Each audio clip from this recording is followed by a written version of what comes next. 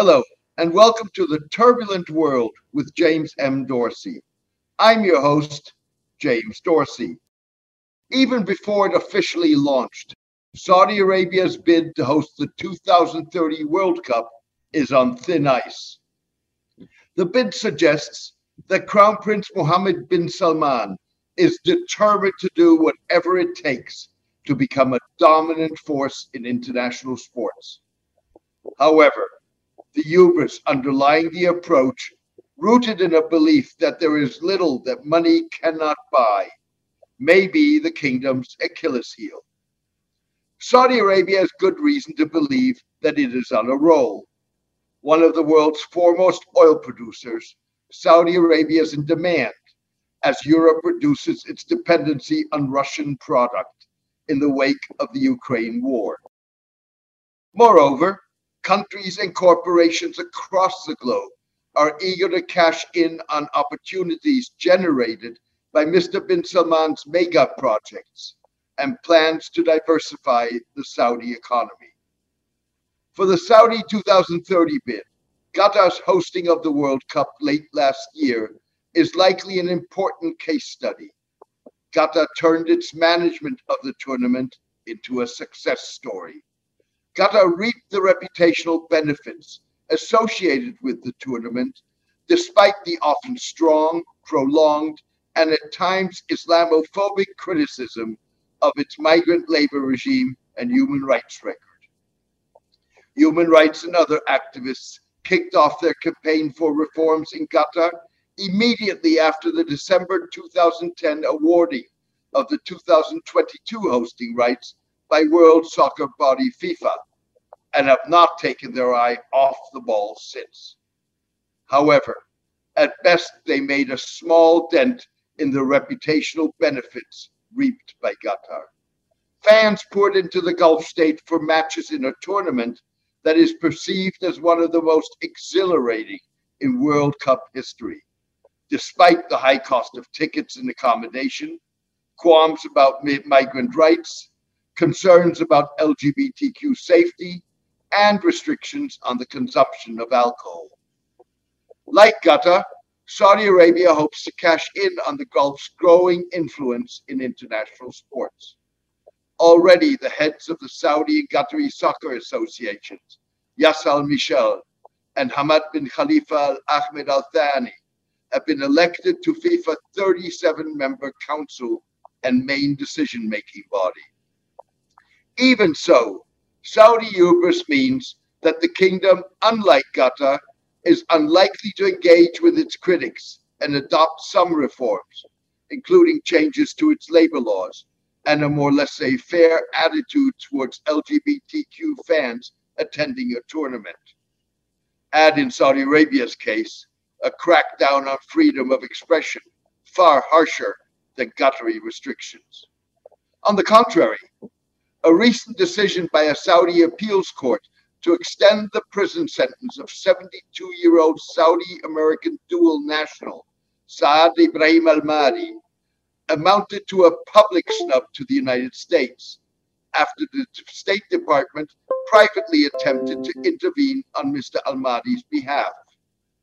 Mr. Al-Mahdi was arrested by Saudi authorities in 2021 for a series of critical tweets he posted and has allegedly been kept in inhuman conditions since. Mr. Al-Mahdi's fate suggests that U.S. efforts to achieve human rights results in the kingdom through private diplomacy has not worked. In turn, that raises the question whether awarding Saudi Arabia mega event hosting rights would produce a better outcome.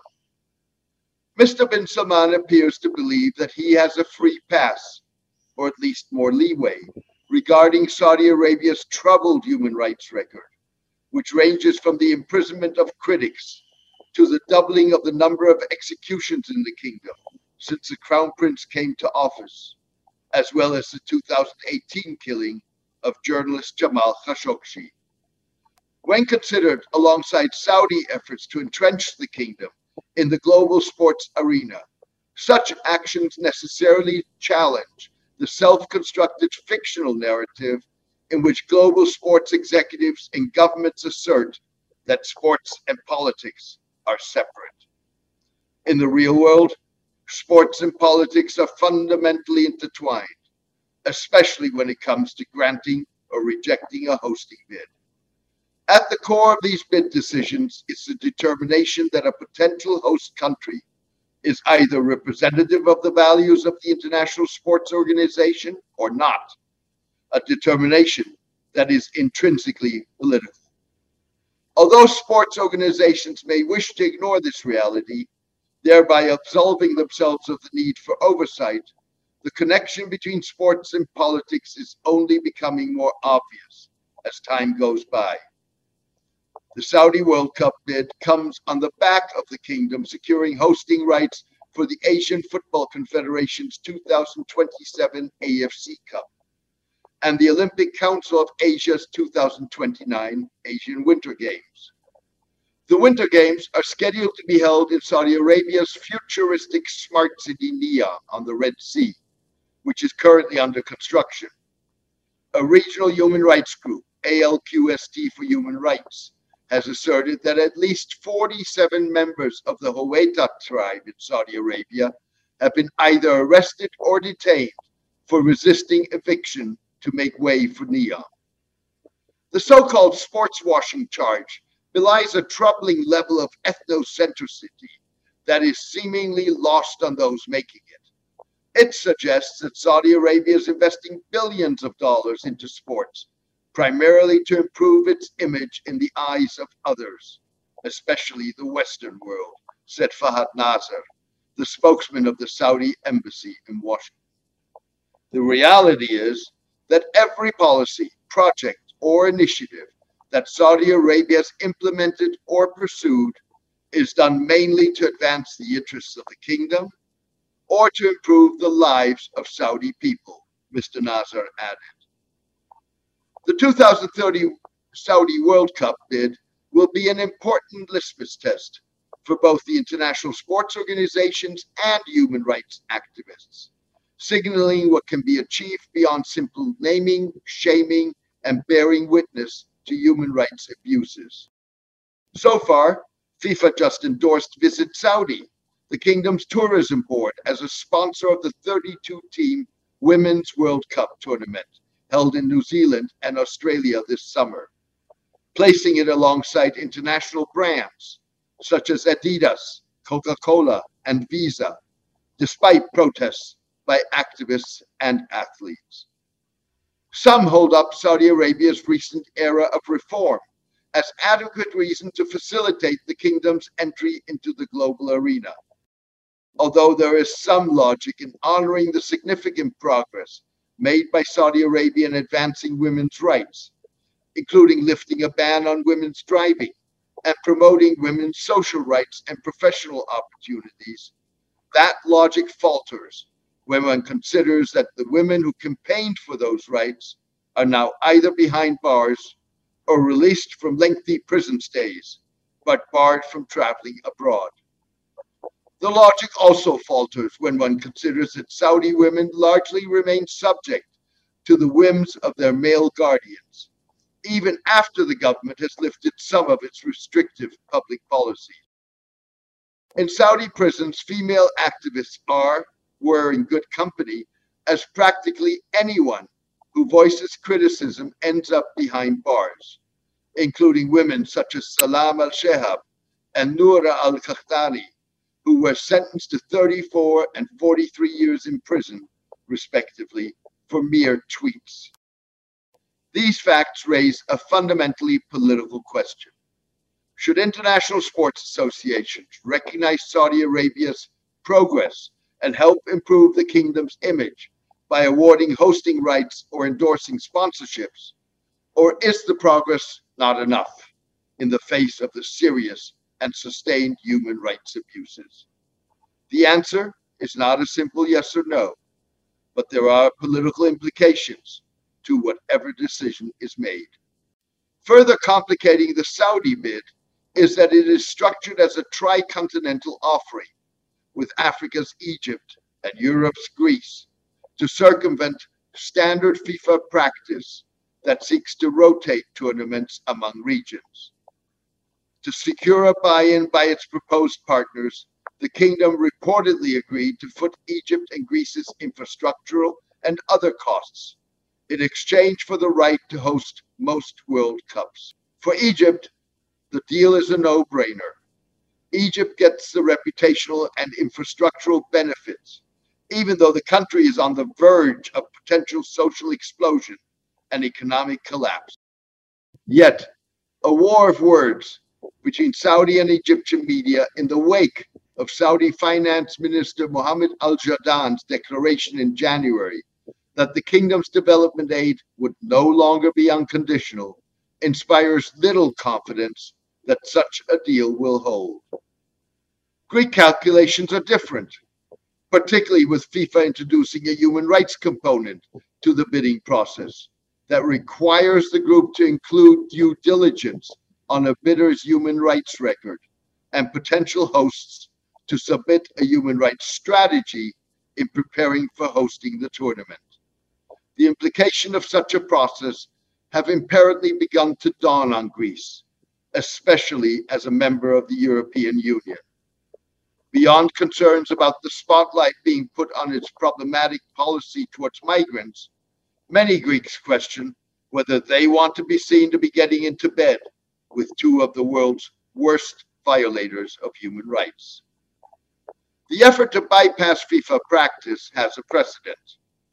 In its acquisition of English Premier League club Newcastle United, Saudi Arabia and its partners asserted that the Public Investment Fund, or PIF, the Saudi Sovereign Wealth Fund that Mr. bin Salman chairs, was distinct from the country's political leadership.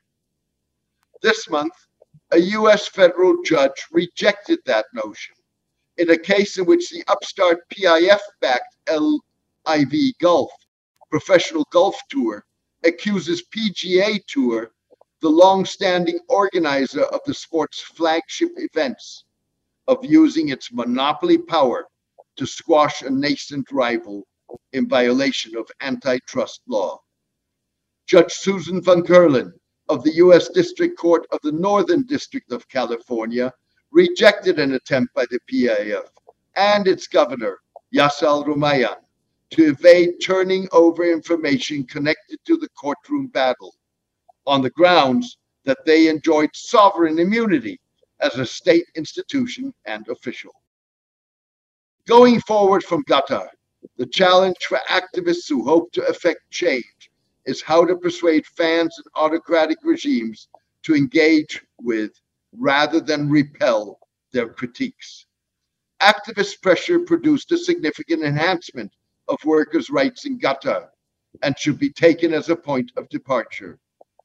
Worker rights may have been low-hanging fruit relative to more sensitive points of criticism, but the campaign to improve the working and living conditions of migrant labor in Qatar demonstrates what may be achievable when it comes to far more complex culturally and politically sensitive issues, such as gender and sexual diversity, that evoke deep-seated passions.